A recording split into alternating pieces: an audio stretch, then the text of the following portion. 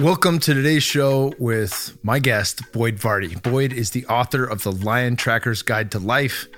Somebody, if you're in Fit for Service or I guess through Instagram back in the day, I was talking about quite a bit. He's just a phenomenal dude. One of my favorite books ever written. It's only 3 hours on Audible, so the length of a Joe Rogan podcast. I highly recommend you listen or read it. Just incredible. Boyd is a lion tracker from South Africa, and we dive into his story and lifelong lessons he's learned down in the bush of Africa, as well as coming stateside to learn how to be a medicine man and everything in between. This episode was just fucking fantastic. I'm going to have him back on as often as I possibly can. He's got an incredibly good Instagram account as well where you can follow him. He just did 40 days of solitary out in the bush. And I think he recorded a podcast or at least some mental notes from his experience at the end of each day for 40 days straight. So a ton of wisdom from this guy. You guys are going to really appreciate this one. Make sure you guys check out all of our sponsors. They help make this show possible. And this episode is brought to you by Living Collagen by Ancestral Supplements. Ancestral Supplements makes New Zealand sourced nose to tail organ meats, bone marrow, and living collagen in simple, convenient gelatin capsules. Modern day commercial collagens are produced from hides, hooves, and horns that are otherwise inedible. As such, they are highly processed with high heat, degreasing agents, and acids, and end up being far removed from anything resembling the ancestral living collagen that our DNA evolved with. These are the raw materials that our DNA still expects today to express healthy and vibrant joints, bones, cartilage, collagen, blood vessels, and of course, skin, hair, and nails. This stuff is absolutely phenomenal. It's something I take every day. I give it to my wife every day, and it has really helped with stretch marks. The first pregnancy we had, we used a lot of bone broth, but that can get quite expensive. And although we still do bone broth, it's the summer in Austin, Texas, approaching very quickly here. So 95 degrees does not lend itself to a nice hot bone broth, and the living collagen has been phenomenal. Once again, no stretch marks. So a lot of benefit there. Of course, Mark Sisson talked quite a bit about the benefits of collagen when it comes to repair, because protein is used to create collagen in the body, and it's not a super efficient process. So it really helps our body and allocates more protein for building muscle and repairing the body if we supplement with collagen, and Ancestral Supplements is doing it the best. You can get everything 10% off by visiting ancestralsupplements.com and using code word KING10 at checkout. That is ancestralsupplements.com with KING10 at checkout. We are also brought to you by One Farm. One Farm is a single origin USDA certified organic farm producing some of the best hemp-based products on the planet.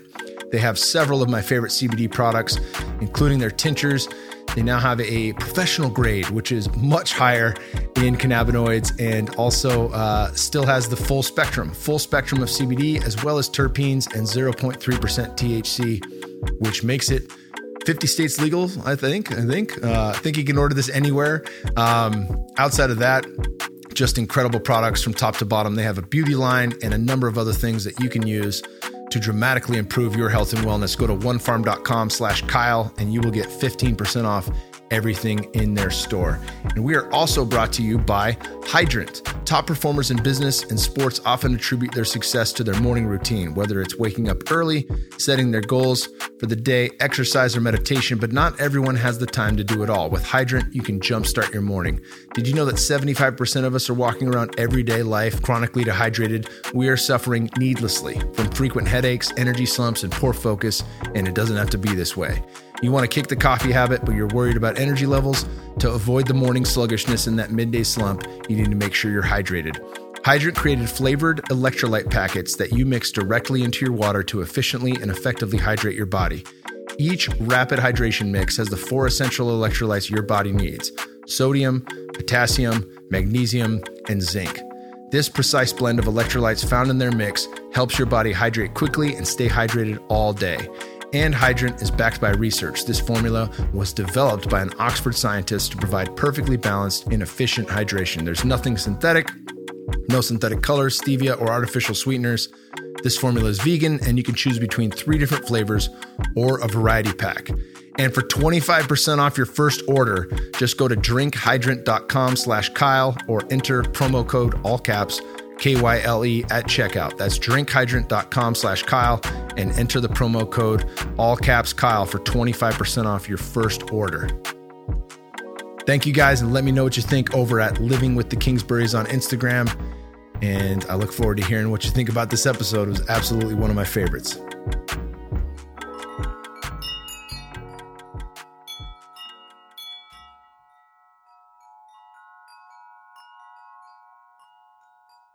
All right, Boyd Varty, you're on the show. Cal gave me your book. I'm not sure when. He went on his first trekking adventure with you last year. Is that correct? Yeah, last year in your summer, our winter. Okay. Yeah. And it's one of those books where I got it, and it's funny because I say this to a lot of people. Like if you're called to buy a book, you might not be called to read it. Don't beat yourself up over it if you read half a chapter and set it back on your bookshelf. Something I learned from a mutual friend of ours is that the library is alive. It's a living thing. And as you walk by that, your energy will call you to the exact book you're supposed to read when you're supposed to read it. Totally. I mean, I remember my parents' bedroom when I was a kid was like a live book exchange. Like books would come in there and go out and books that should never have come to us out in the middle of South Africa would like arrive there. And it was, so I know that feeling of like the books wanting to do something with you. Yeah. And it's funny too, because I had, I wanted to read it and I was supposed to read it because I knew you were coming here and I wanted to have the knowledge, but I still waited until the last minute. And right before we went to Tulum to coach people, somebody was telling me, I brought it with me, but somebody was telling me that it's available on Audible. And right when I looked at it, it was only 3 hours. And I was like, that's a fucking podcast. I'll sit and listen to a 3-hour podcast. Like it's nothing. And so I listened to it straight through and then re-listened to it again because I was floored, like absolutely floored. I think it's safe to say I've never read a book that is layered with that many gems in that short of amount of time. Wow. You don't beat around the bush. Like it's fucking flawless. Geez, that's fantastic to hear. That's really, I felt like the book only took 6 weeks to write when it eventually came. Took maybe like 5 years living before that. But there was this absolute feeling that like, I just want to do something really simple and try and get the code in there, try and get the code of nature, of the wild self inside. And so that's amazing to hear, you sit alone in your room with books, and you never know what's going to happen with them. So that's amazing to hear. Yeah, it was absolutely incredible. Highly recommended to people. Obviously we've got you here on the show, so there's no reason consider this a fluffing. This is the fluffer round before that it takes you all the way. Talk about life growing up. I know you break a lot of this down in the book, but I do want to cover some of the book, and then I want to get into some things that I feel might be the topic of another book. Yeah, absolutely. So I grew up in the wild eastern part of South Africa. I grew up at a place where I'm fourth generation on the land there. It's a place where my great-grandfather and my grandfather and my father and uncle grew up hunting. And then when my grandfather died, my father was 15, my uncle was 17, and everyone told them, well, first thing is you got to get rid of that place. Hunting lions is a bad idea. It's out in the middle of nowhere. You got to get rid of it. And my father stood up in a meeting with sort of the family advisors, and he stood up and he said, we were going to keep it as a 15-year-old. And something inside of him knew, and his mother said, well, if you keep it, it's going to be on you and you have to take care of me somehow. So he said, we'll make it pay. And that's how my family got into the safari business. But more importantly, I've always been interested in that thing inside of him that knew. And then what happened is the place was defunct. The cattle had overrun it. It was scrubland. Into the midst of that, they met a man. And that man, he was an interesting guy. He was a high school dropout who had been admitted into a science degree because he drew a picture of a moth with such intricate detail that the dean of the faculty said to him, you're in. And this guy had then, after getting through biological sciences, gone and lived alone in nature. And during that time, he had a kind of shift. And it was like he was in tune with the way the system was working. He could feel the moisture moving across the land. He could feel the way the moisture move informed the trees and the plants and how that informed the animals. And it was all moving inside of him in some way. So he rolled up and he said to my father and uncle, and then very soon after my mother, if you want this place to work, you must partner with the land. You must think of the animals as your kin, and you must start to restore the land. And then he started to actually physically teach them how to do that, how to clear away scrub, how to restore the micro-catchments where they were losing moisture. And then the land started to respond. And so somewhere deep inside of my psyche, I didn't know this until later in my life when I started to think about the healing arts. But, I grew up inside of a piece of land that was coming back to its natural state. And I remember seeing pieces of land that were torn bare because you would clear the scrub away, and I would think like, oh, this is terrible. And then a year later, suddenly on that clearing would be a herd of waterbuck. And then there would be some zebra returning. And I was also struck by this guy, his name was Ken Tinley, when he looked at this defunct piece of land and he saw underneath it to this wild garden that wanted to be restored. And so when I started working with people, when I would look at someone who was patterned with modern life, shoulds, then there was a part of me that also was looking to the wild garden in the core of them.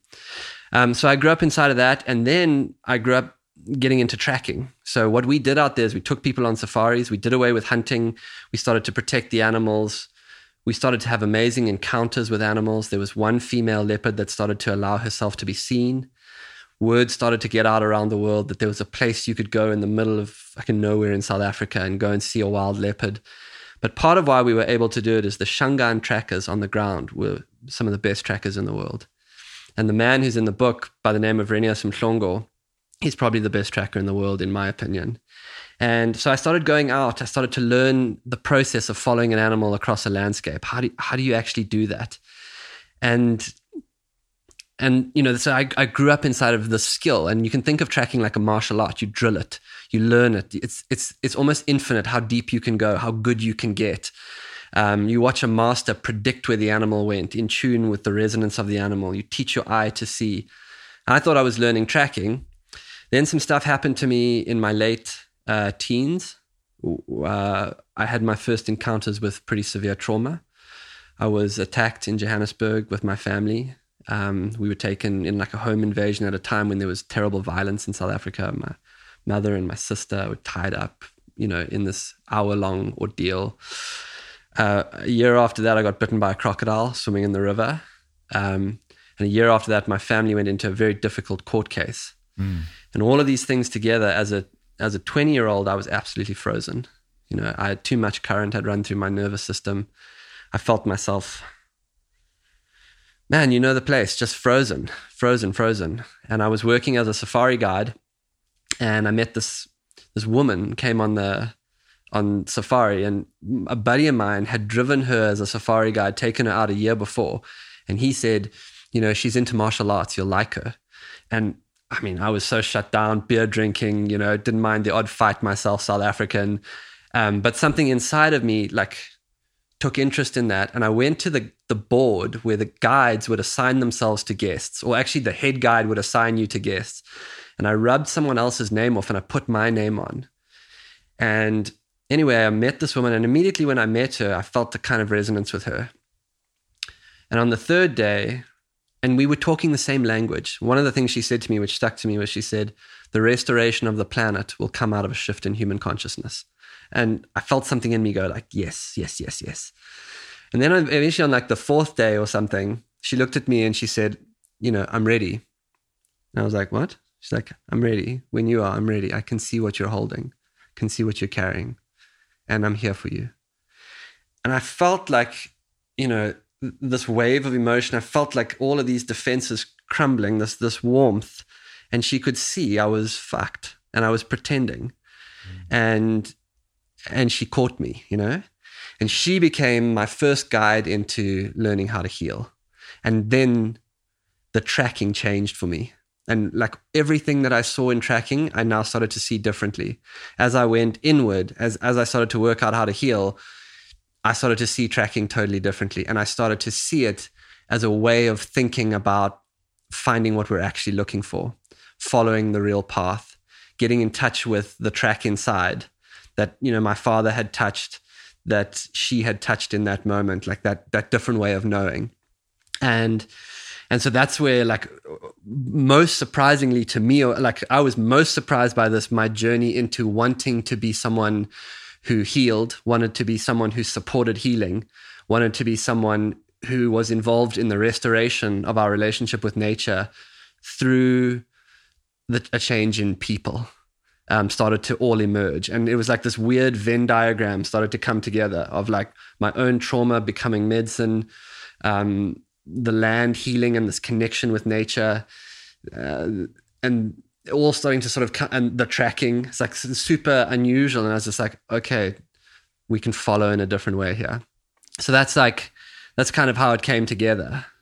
Did you have like, I mean, you talk about in the book how, spending months at a time in the States and that calling to get back into the wild, you can feel even if you're not necessarily engaged in the States as most people are in the States, but you feel the vibration of it. You feel that go, go, go, do atmosphere, and it fucks with you. And you have that deep calling to get home.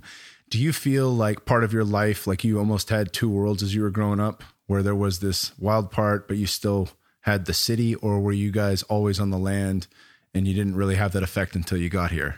No, I mean, I went to a boarding school. I understood the city life, but my family we lived differently. We lived on the land.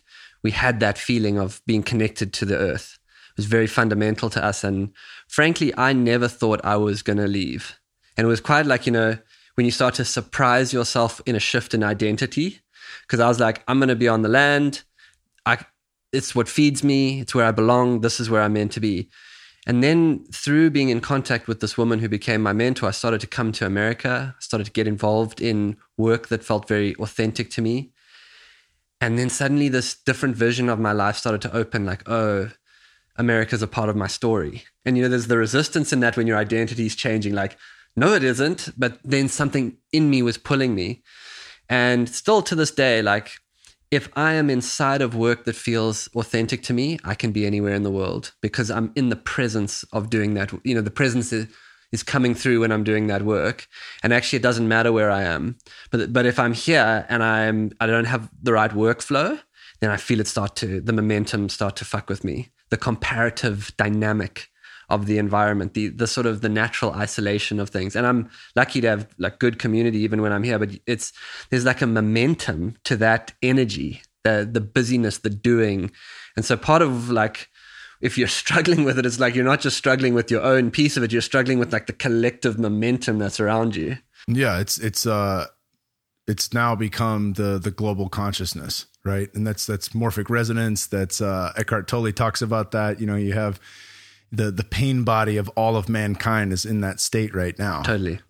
And to try and, to realize that you're dealing with yourself, you're also dealing with that collective is quite something. I had a vision. I did when Tosh was pregnant with Bear almost 5 years ago, or maybe, no, it was 5 years ago. I spent a month in Central and South America, and my goal was to find a new place to live where I could be close to some of the plant medicines that I like to partake in. And I spent a week in Peru, a week in Colombia, a week in Costa Rica, and a week in Panama. And in each place, I was looking for a place to relocate and start a family. And I was planning on running an MMA gym, but really just diving headfirst into the medicine. And once I realized none of these places were going to work, I decided, well, if I'm here, let me actually do the medicine. And it was in a ceremony with Yahe, ayahuasca in Colombia, where it was a very clear download that I'm trying to run from the problem. And the problem is being led by Western culture in the United States. And so the way to do that is to go head first, just like your buddy riding into the elephants, right? Like, yeah. It's not to turn away from that. It's to be right on the front lines. And so that was like, oh, I'm not moving anywhere. I'm staying right here. And it was so definitive. It was the knowing with a capital K. And that work needs to be done here. It clearly needs to be done here. And to me, that is the call of the tribe of forgotten trackers. There is no model. We have to live differently. If you look into the culture for your model of how to live, you won't find it. You have to make it up from the inside. And in order to do that, you have to get in touch enough with yourself to start to work out what actually makes you feel alive, what actually nourishes you. And people who start to do that work of going inward, to me, become a kind of activism to it, because you literally start to live differently, more simply, with a deeper desire for experience over stuff. A natural inclination towards creativity and service starts to flow into it. Community and connection becomes primary over anything else. And then in living like that, it's almost like you're not even telling anyone to get out of the system. You're just abandoning it into your own path and making a different way of living that like people then look at it and say, well, if he's doing it, it must at least be possible. So like the new activism to me is to literally live differently. And you're right, like you can't run from it. We got to make this thing from the inside, abandoning the old way and like tracking something different. But it's cool because there's no model. And that's why the path of the track, I was reading like, they say, I might butcher this a bit, but you know, the Wayfinders, the Hawaiian Wayfinders, I always think of the Hawaiian Wayfinders and the tracker as a similar thing. It's the Hawaiian Wayfinder, instead of sailing the boat to the canoe, sailing the boat towards the island. They would imagine pulling the island towards the canoe. And I kind of dig that image. And then thinking like the path of the tracker and the Wayfinder is to reach for the as yet unimagined and then like make it real here, you know, make it real in life here. Yeah. As some way of bringing a different future towards us. Yeah. And I think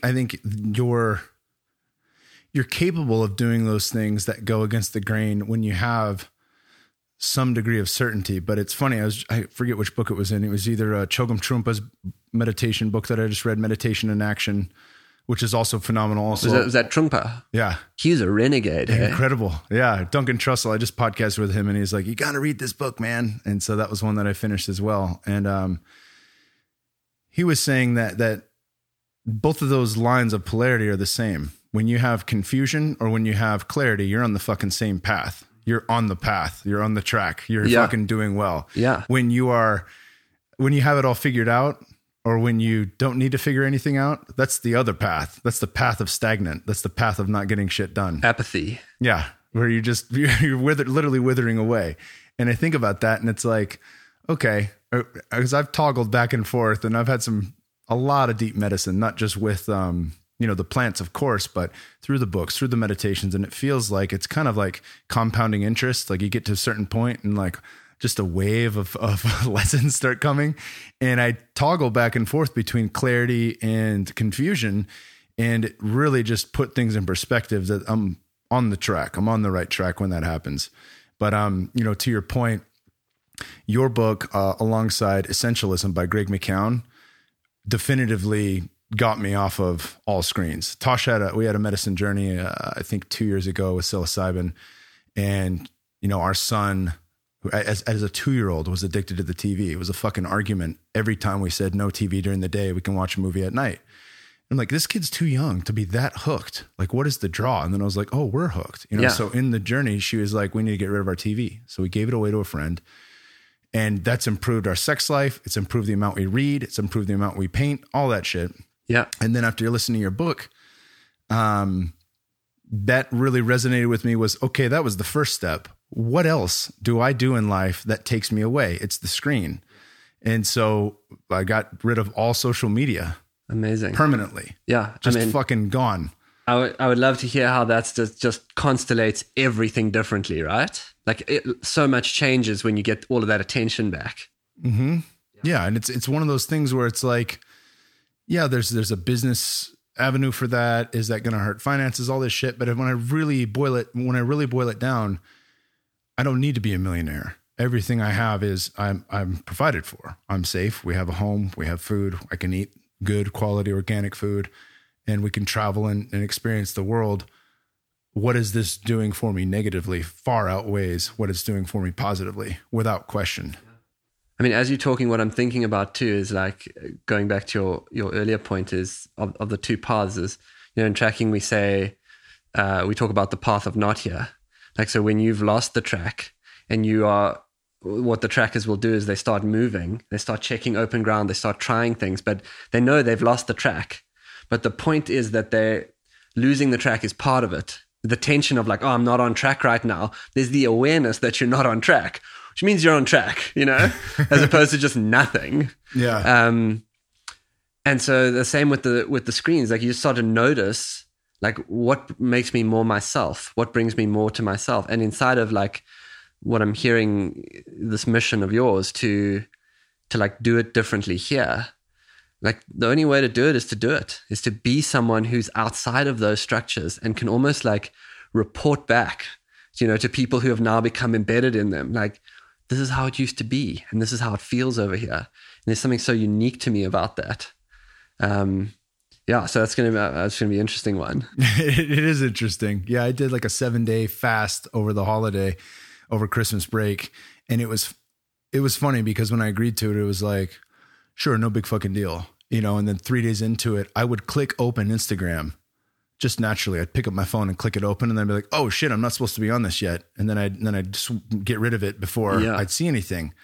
But like, it was that automatic. And the thing is, listening to your book, realizing that if anything I'm engaged in, if I'm fully present, there's a lot of magic in that moment.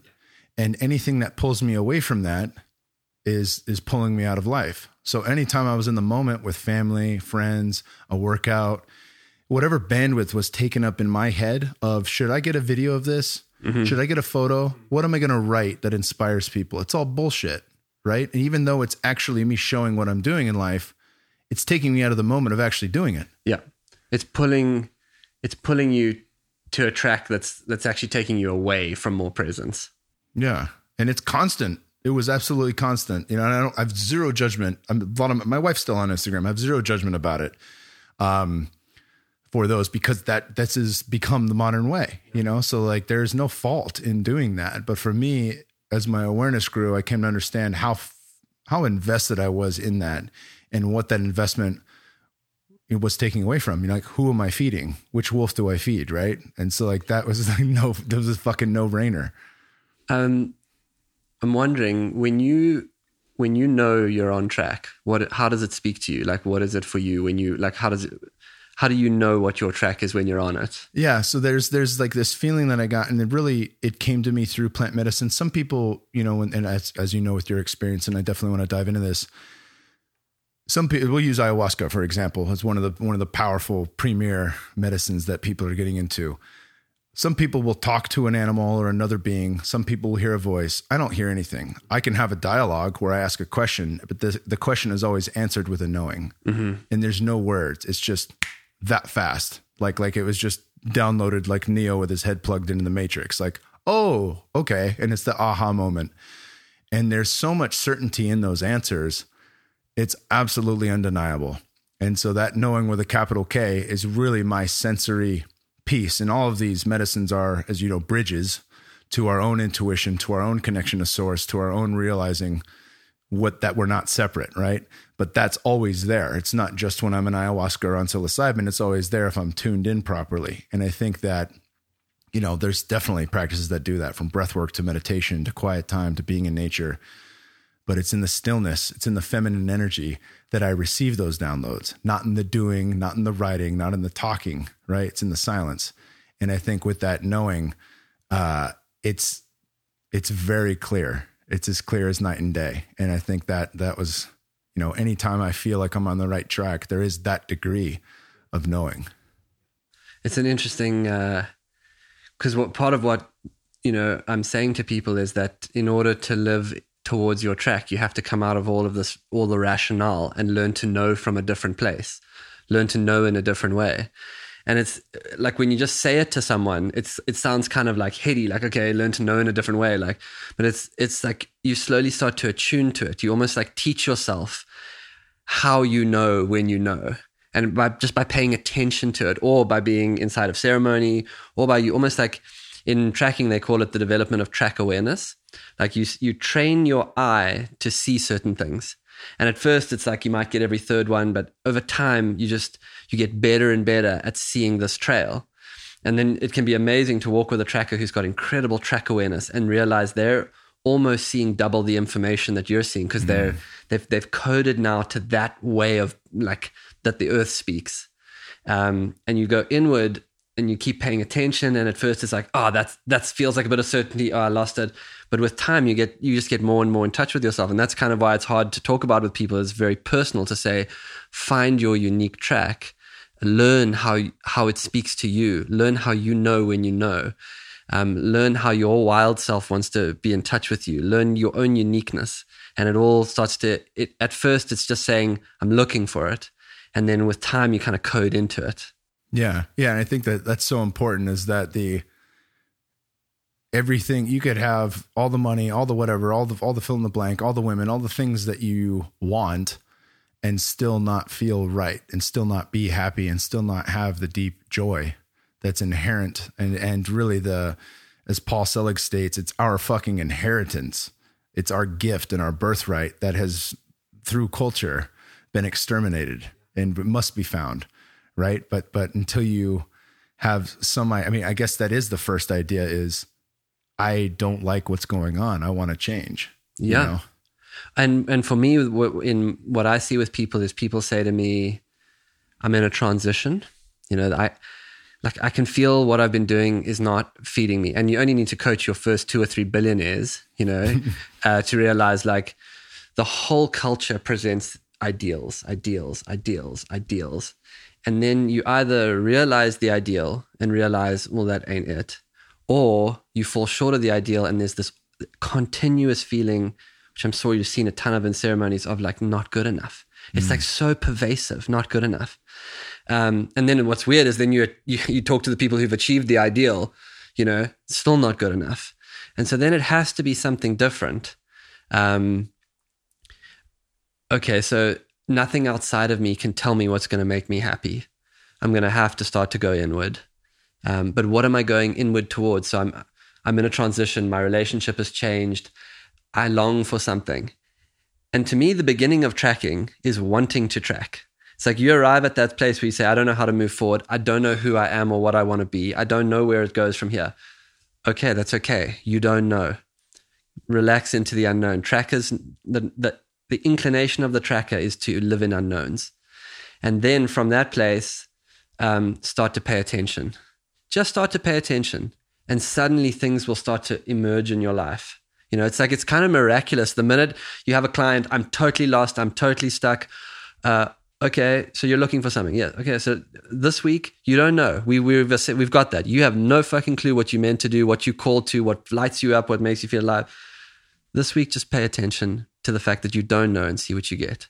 And suddenly, like out of that essential nature, something starts to come. You know, it's magical. It's totally magical. Really is. Yeah. Yeah. The tracking really, to me, stood out because of the parallel with any of the big birds, you know, the sacred birds, the eagle medicine, the condor medicine, you know, as we tap into that spirit animal. I know people are going to fucking shrug off that terminology, but if we tap into the spirit animal of the great birds, we can begin to see with eagle eye vision, right? And we can see from a higher place down low of everything that's happening in our life with greater perspective and awareness. And that's something that the first time I heard that really called to me and spoke to me. And then this idea that as we begin to track ourselves, which you get into in the book, you know, as a tracker, finding the track of the animals, you learn to track yourself, to track your own thoughts, your own awareness, your own emotions, how everything starts to unfold for you when you do that. Yeah, I mean, it's all these paradoxical places that start to happen. Like the minute you start to be more in touch with your unique track, something unique starts to emerge. You try less because it wants to come through. And so this, like the dynamics of like striving and striving, you got to show up, but it's coming through. And then at a certain point, like I remember once with my teacher, when he was teaching me ceremony work, we would travel around and, you know, we would land in some random place, and then I would go to a house and there'd be 20 people there, and then he'd facilitate, run the ceremony, get on a plane, go somewhere else, and 20 people would be there. And I said to him, you know, how do you do this? How do you like, who runs all of this? Who does all of this? And he said to me, oh no, I don't do this. This is what happens around me. And I just like really liked that idea. Like when you get into your own harmony, then certain things will happen around you. Like wherever I go, there'll be a space where healing will start taking place, or conversations. There'll be stories, there'll be fires. like that'll just happen wherever I go. That'll happen because that's like my harmony. That's where, and it's a nice idea that I'm not trying to do it. That's what happens. Yeah, I love that. You know, the paradox of showing up, and you know, if you lost the track, you just keep moving forward, right? And then the track appears again, it reappears, right? Like and again, like I'm into this book, Realization. It's Paul Selig's latest one, and there's a lot of pieces that are coming together. But as he talks about that, letting the soul or letting your high self take the driver's seat, the small self or the ego is still there. You don't banish that. You're intertwined with it throughout your life, and it keeps you alive, but it's a new driver. And that driver, it's kind of like not my will, thy will. And that didn't always resonate with me, but this kind of recaptured it in a way that did. It comes with ease. It comes with grace. You know, there's no effort other than the intention and actually doing. You still have to do, but it's done in a different way. It's not done through busting your ass. It's not done through outgritting the next guy. It's not done from climbing some fucking ladder.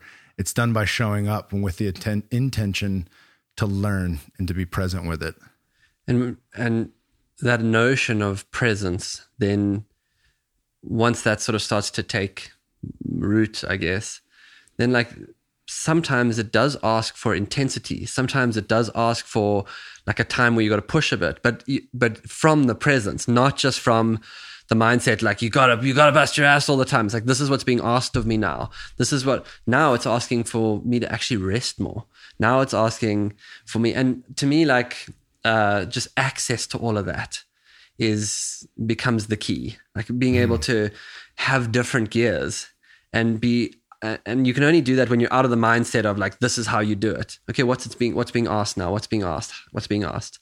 And in that way, like the presence of the tracker to me is super alive. Like, I mean, these guys, we would go out into a wilderness area of, 6 million acres would be the greater area, to go and track a lion, which is like, a 400-pound athlete that can run the 100 meters in 4 seconds and can bite you,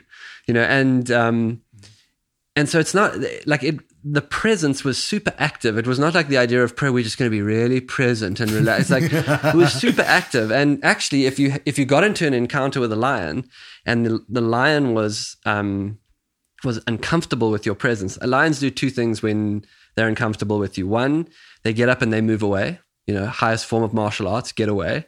Or two, particularly if they have meat or if they're with cubs, they come towards you.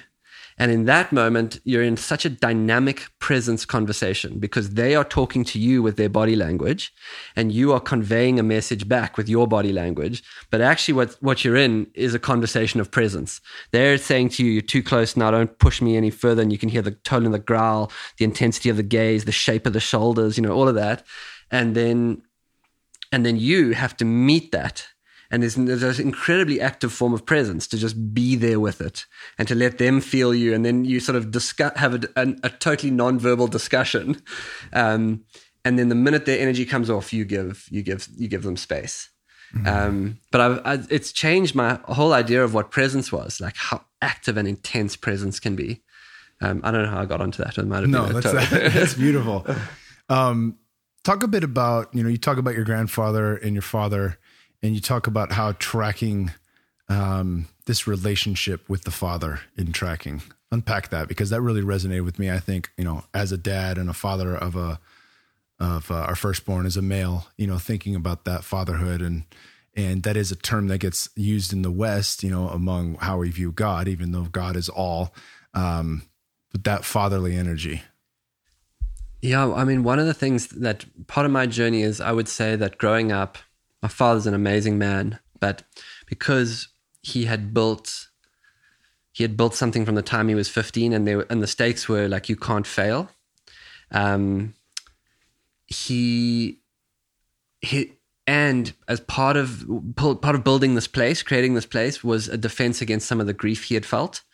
And so the modus operandi from my father growing up was just go. You just do it. And there was no presence to it. It was just do. It's just pedal to the metal, do. And the way that he had grown up from his father was to, like, I guess it would be like considered the shaming culture, What are you doing? You don't know how to do that. You do this, but there was no like guidance into it. And so one of the things, then I grew up inside of that, like always being pushed by him and my uncle to things that I wasn't ready for. And then and it was like a work it out dynamic. You got to work it out. I'm grateful to it in some ways, but like, what I would have liked to is work it out with a little bit of guidance. Try this, which would be a more native way of mentoring. And that's where I was lucky to meet Alex and Renius, and they started to actually mentor me, and they started to give me some, give me tools and actually coach me and push me, but then help me grow and support it a little bit.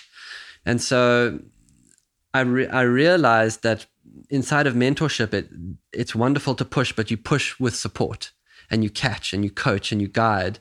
And so I didn't have that initially with my father, but then when I started to do my own work, I started to get mentored. I started to feel a bit more solid. And I started to realize that he didn't have access to that. And so what started to change is when he would say to me, just build what you want to build, do what you want to do. I would, instead of going into shame, which I did for years, and this only happened like maybe in my late 20s, he would say something and I would be like, I'm trying to do that. I would just go into all the shame and defense. Eventually, through having other mentors, other male mentors, I would be able to say, instead of going into the shame, I would say, I want to do that. I don't know how. Can you help me?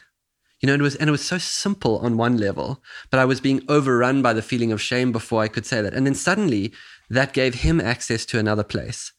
And he actually took him out of his programming. It took him out of the programming that the three of us had been in. But being well mentored broke me out of it. And then asking for help when he said the sort of things broke him out of it. And with my sister's kids now, I can see something totally different happening. So a lot of the book and a lot of the way the tracking was given, tracking is an art form that you learn out of being present with someone who knows how to do it. It's not something you can learn out of a book. It's something that occurs inside of shared presence. And being with people who knew how to track is how I learned how to track, watching them and it's almost like I started to absorb their bodies. I absorbed their knowing, could almost feel it in the energy field. And then as I started to track, I also started to feel myself not as a lone man. I started to feel myself connected with every person who had followed a track over hundreds and then, thousands of years. And inside of that, like having to know myself as an individual gave way to being a part of a much longer story in the masculine. And so all of this became like little masculine awakenings. The importance of mentorship, the value of being pushed, but being pushed with guidance, going into dangerous situations with people and sharing in that danger together with presence, learning to get through where shame was overwhelming me and actually ask for what I needed. And now my father and I have this incredible relationship, and it literally pivoted on that day where I just said, can you help me? And it was like someone had hit him over the head. He was like, he got this confused look on his face, and he was like, yeah, do you want me to help you? And I was like, yeah, I don't know how to do this. I have no idea how to do this. He's like, oh, yeah, well, you need to do this, and I was like, thank you. And now he's like my greatest advisor, But I guess what I'm saying is when we start this process of going after our inner track, inevitably, to come to the authentic track in yourself, you will run into your role and you will run into your trauma. And as you start to move the roles, like my role was, I have to know how to do this because everyone had always told me I knew how to. I was stuck in that. I have to know. Well, it turns out I don't have to know. I have to be better at asking. And then the trauma, some of the things that I was ashamed of, that I didn't know how to handle. As that started to move, I started to get more and more access. And out of that authenticity that started to take place, out of getting in touch with that track inside myself, the relationships around me started to just naturally heal, started to change. And so the work of the inner tracker is to go without knowing, to start without knowing, to develop track awareness, teach yourself to see your track. And you'll have to include your body in that. So what actually feels good becomes critical in teaching yourself what you actually want, not more, but more of what you actually want.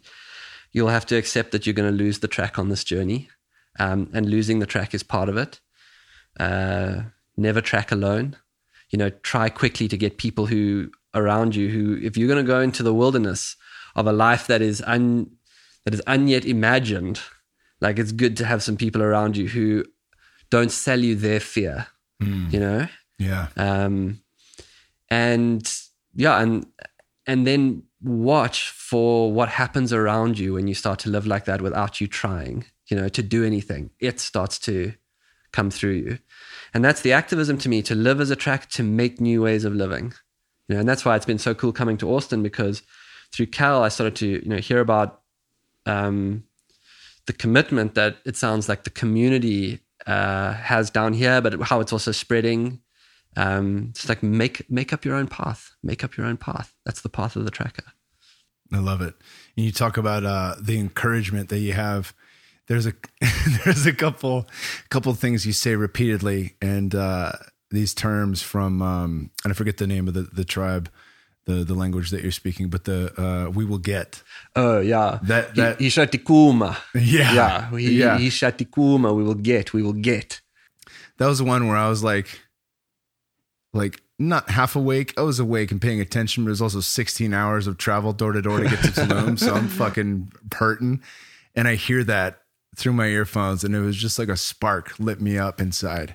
Oh, I love that. Yeah. That's Renius's mantra. There were some things about Renius that were just gold. Like, this is a guy who was born under a tree, grew up hunting and gathering. Like, the primary way that his family got meat is they would track lions, and when they found the lions, they would run in and scream and try and chase the lions off the meat, and then they would cut themselves a piece of meat. So, he grew up wild, and I talk about it a little bit in the book, but he doesn't have the structuring of this sort of psychological, cultural milieu. He's so much more present. It's so much more moment to moment, has like this incredible lightheartedness, and he's a master of his craft. And to hear him say, it'll be getting hot, it'll be getting difficult, and he just dials it down to, we'll get this. And I've been thinking a lot about track selection at the moment. Like, he will look at a track of a lion that walked a long time ago, and he's realistic with himself about whether it's worth following or not.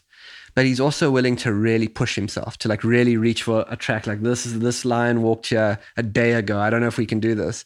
And I've been thinking about like how cool that dynamic is in our own lives, to like have enough realism to not be like irrational about what we're trying to do, and yet to have enough confidence to reach beyond ourselves and select a track that is going to push us enough, but not leave us totally floundering and in failure. And he's just got that. And to spend time with him is just to be inside this incredible confidence of someone who's in their mastery. Go out in the bush with him, think you're going to track a lion, hears a bird alarming, finds a huge python in a tree. He's just in tune with the language of that place.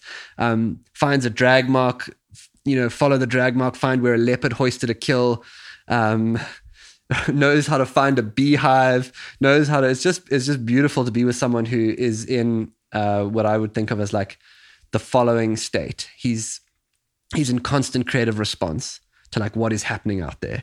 And he'll go out with a plan, and then boom, he'll be willing to break it if something else is speaking to him right now. And other times he'll be on like a track that we've been on for a long time and come across something that seems fresh, and he's like, no, stay on this one. He's just, I don't know what his selection mode is, but he's so good at discerning what path he's on. And then other crazy, like this is just coming to me now, but like on the group that Cal was on, it's the fourth day, we're tracking lions. The group has slept out in the bush. Guys are getting tired. It's 11 o'clock in the morning, and I decide the group is like running out of gas. So I decide to call it. So I say to Renius, look, Ren, everyone is really tired. I think we got to let these guys go back to camp. Now, this is a guy who's been tracking lions for 50 years out there. And it would be so easy for him to say like, oh, the group's tired. Cool. Let's pack it in. He says, I can't leave it. I can't leave it. I'm saying, no, the group's tired. Let's go back for breakfast. He's like, I can't leave this track. I have to stay on it. And it's just like, to me, there's no reason for him to have to do it. But something inside of him can't let it go because to the tracker, there's something that has to be discovered here that he's now a part of. I just like that idea of, finding something that is so engaging to you that you just never want to leave it alone. Yeah, because then it's not work, right? That vocation is a thing of passion. He's totally in his passion. It's not work at all for him, and just being around that is like, I'm almost trying to like absorb that too. Yeah, it's so beautiful. Well, I'm gonna look up a couple things. I jotted some notes down on the phone here. The other thing he used to say to me, he used to take me to a game path, and he would say to me, walk down the game path and come back and tell me what you see. So I'd walk down this game path, which is a track that the animals use between the water holes in the clearing. Walk down and I would say, I can see the tracks of some impala here and a hippo walked here during the night. He would say, hey, I'm fun. Famba uya languta foot. You say, young boy, go look again. I would walk back up the path and I would like drop down, and there I would see like where a squirrel had run across the path. I would see where sometime during the night an owl had come down to try and catch a mouse, and you could see where the wingtips had touched. I would see where the impala had walked over the tracks of a leopard. And like every time I went down that path, there was more information, and I was coding, almost teaching myself to see more information that was there.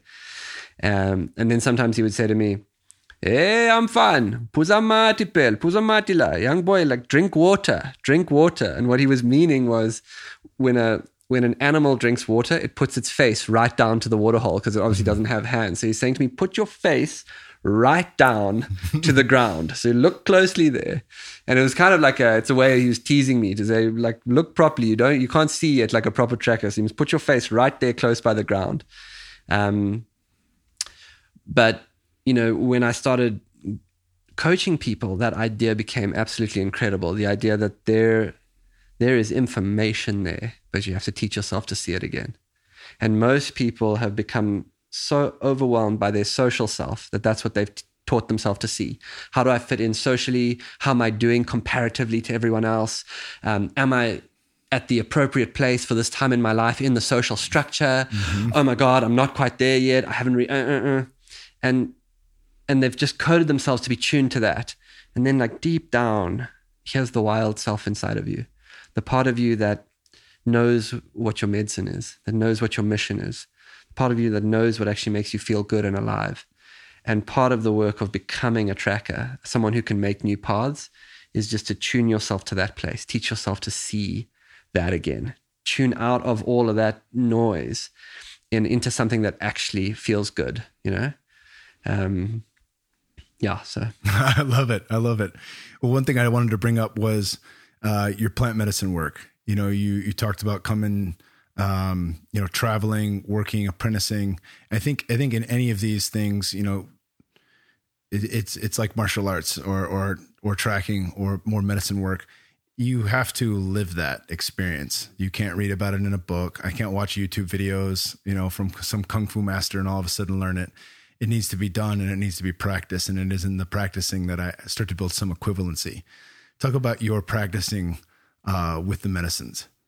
One of the first ceremonies that I was in, there were a few things that happened. One that were very transformative for me. The first was I had this, from the time I was young, because I felt so connected to nature, I had this incredible pain over the state of the world.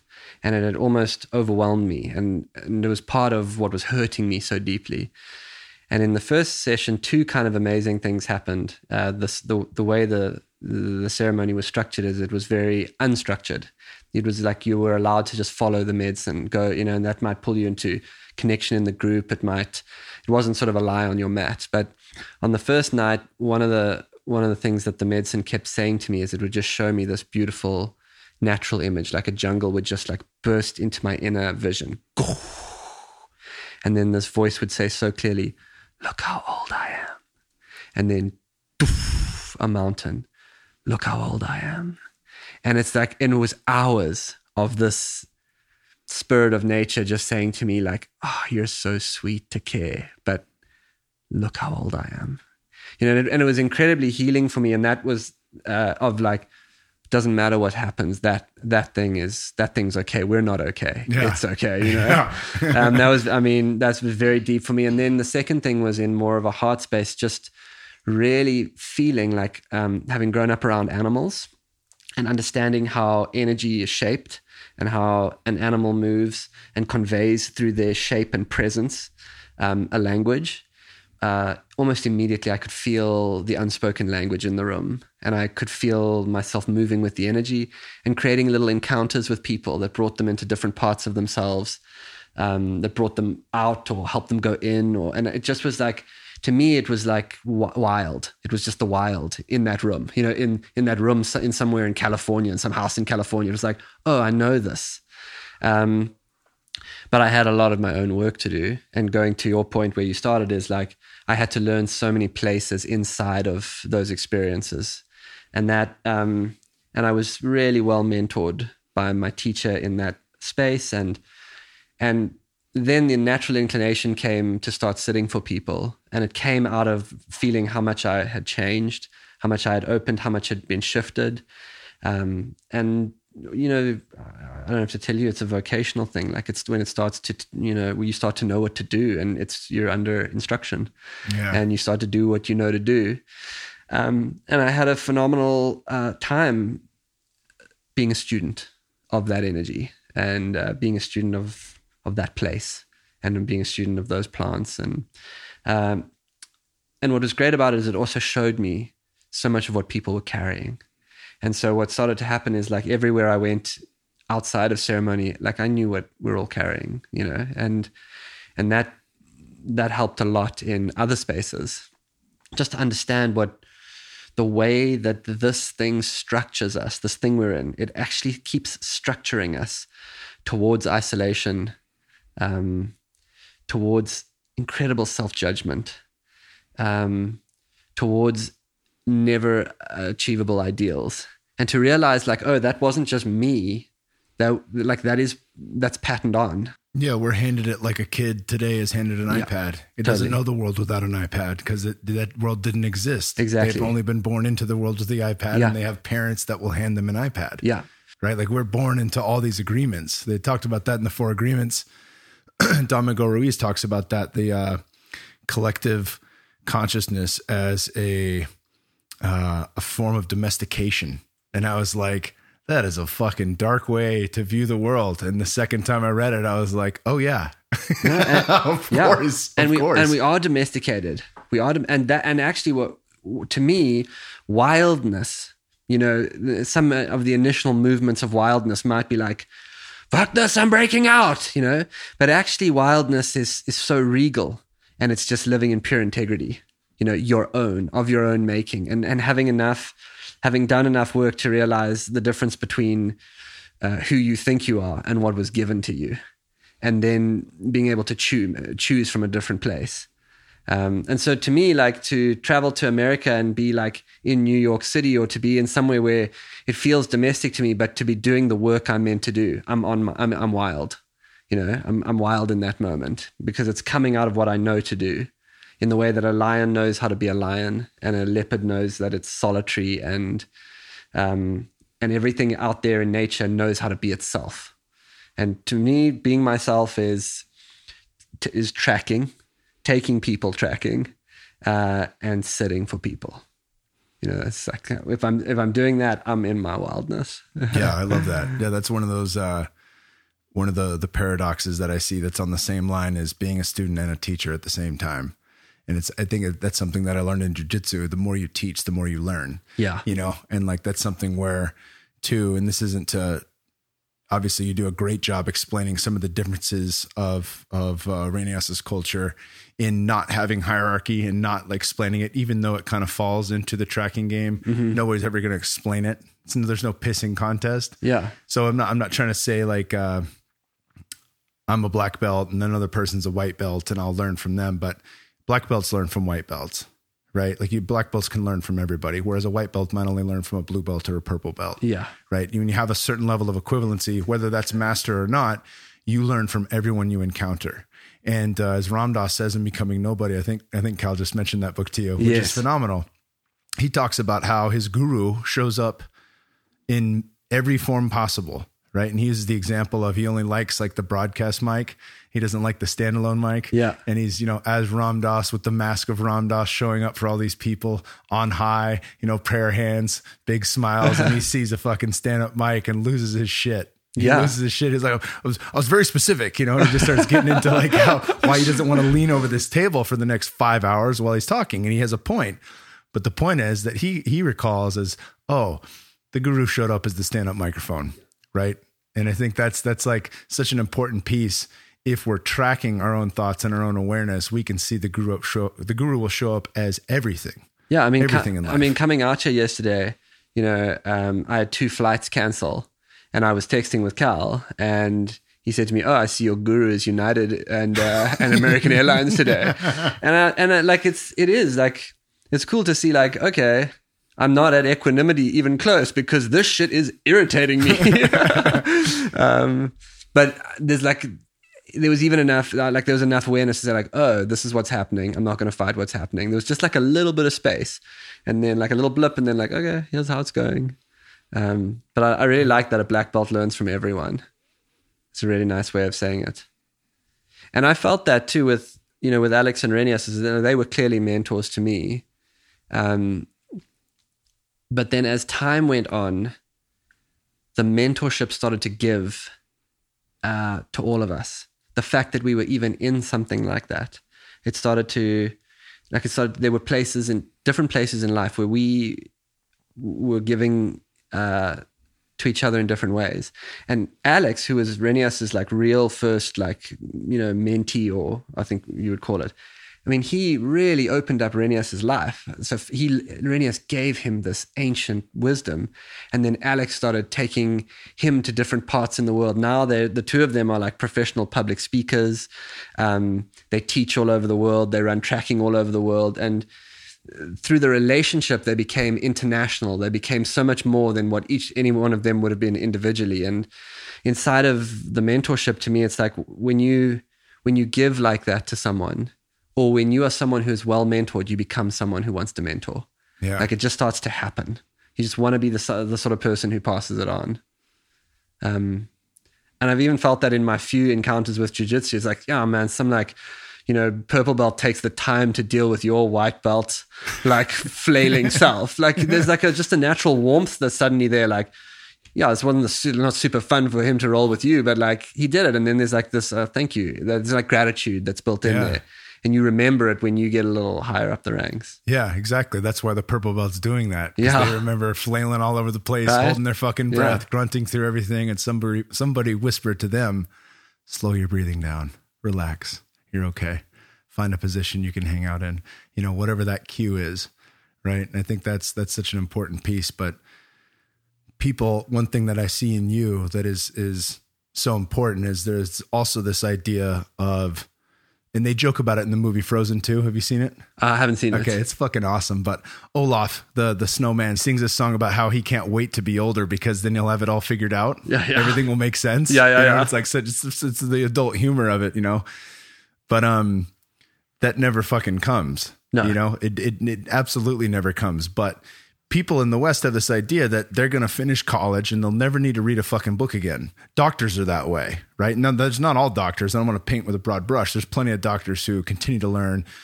I just had Dr. Craig Conover on. He's glued to the new science, the latest cutting edge stuff, and he's thinking outside the box in a lot of ways. There's plenty of people like him in the world, but equal to, if not more than, there's people who have done their learning and they're done learning.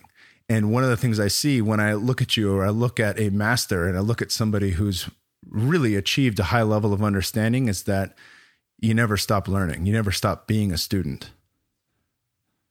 I almost think that's the characteristic of mastery, is that desire to keep learning. And I think of Renius, like I remember being out in the bush, coming around the corner. I mean, this is a guy who took people on safaris for 25 years. Every single day he took people out. 25 years of doing, like, guiding people. He's out there. He's got a tree book out. A guest asked him about some tree that he hadn't seen before. So now he's keying the tree to work out what it is. There's no sense of like, oh, I'm done with that. The other day he says to me, I've been I've been watching zebras. And I'm like, okay, where's this going? It's like, I notice zebras spend time with giraffes when they want to cross a thicket. They wait for the giraffes to cross the thicket, and they use the giraffe's height, and then they cross after the giraffes have crossed the thicket. And it's just the sort of thing, like, I'm aware of it. I'm a wilderness guy. I'm out there a lot. But I'll just drive past and say, oh, giraffes and zebras. He will look and he will say, what's happening here? Why? You know, the other day, just before I came out to America, we get onto the tracks of a male leopard. He's doing some coaching with me. He's trying to, you know, I'm always trying to get my level up. So I spend time with him. And he says to me, what do you see? A male leopard walk down the road here. He said, okay, tell me more about it. So I'm looking. I said, no, it's a male leopard. He's walking down the road here. He says to me, look closer. So I look a little bit closer, and I can see that the back foot of the leopard is landing like well in front of the front foot. So I say, it's moving quite fast.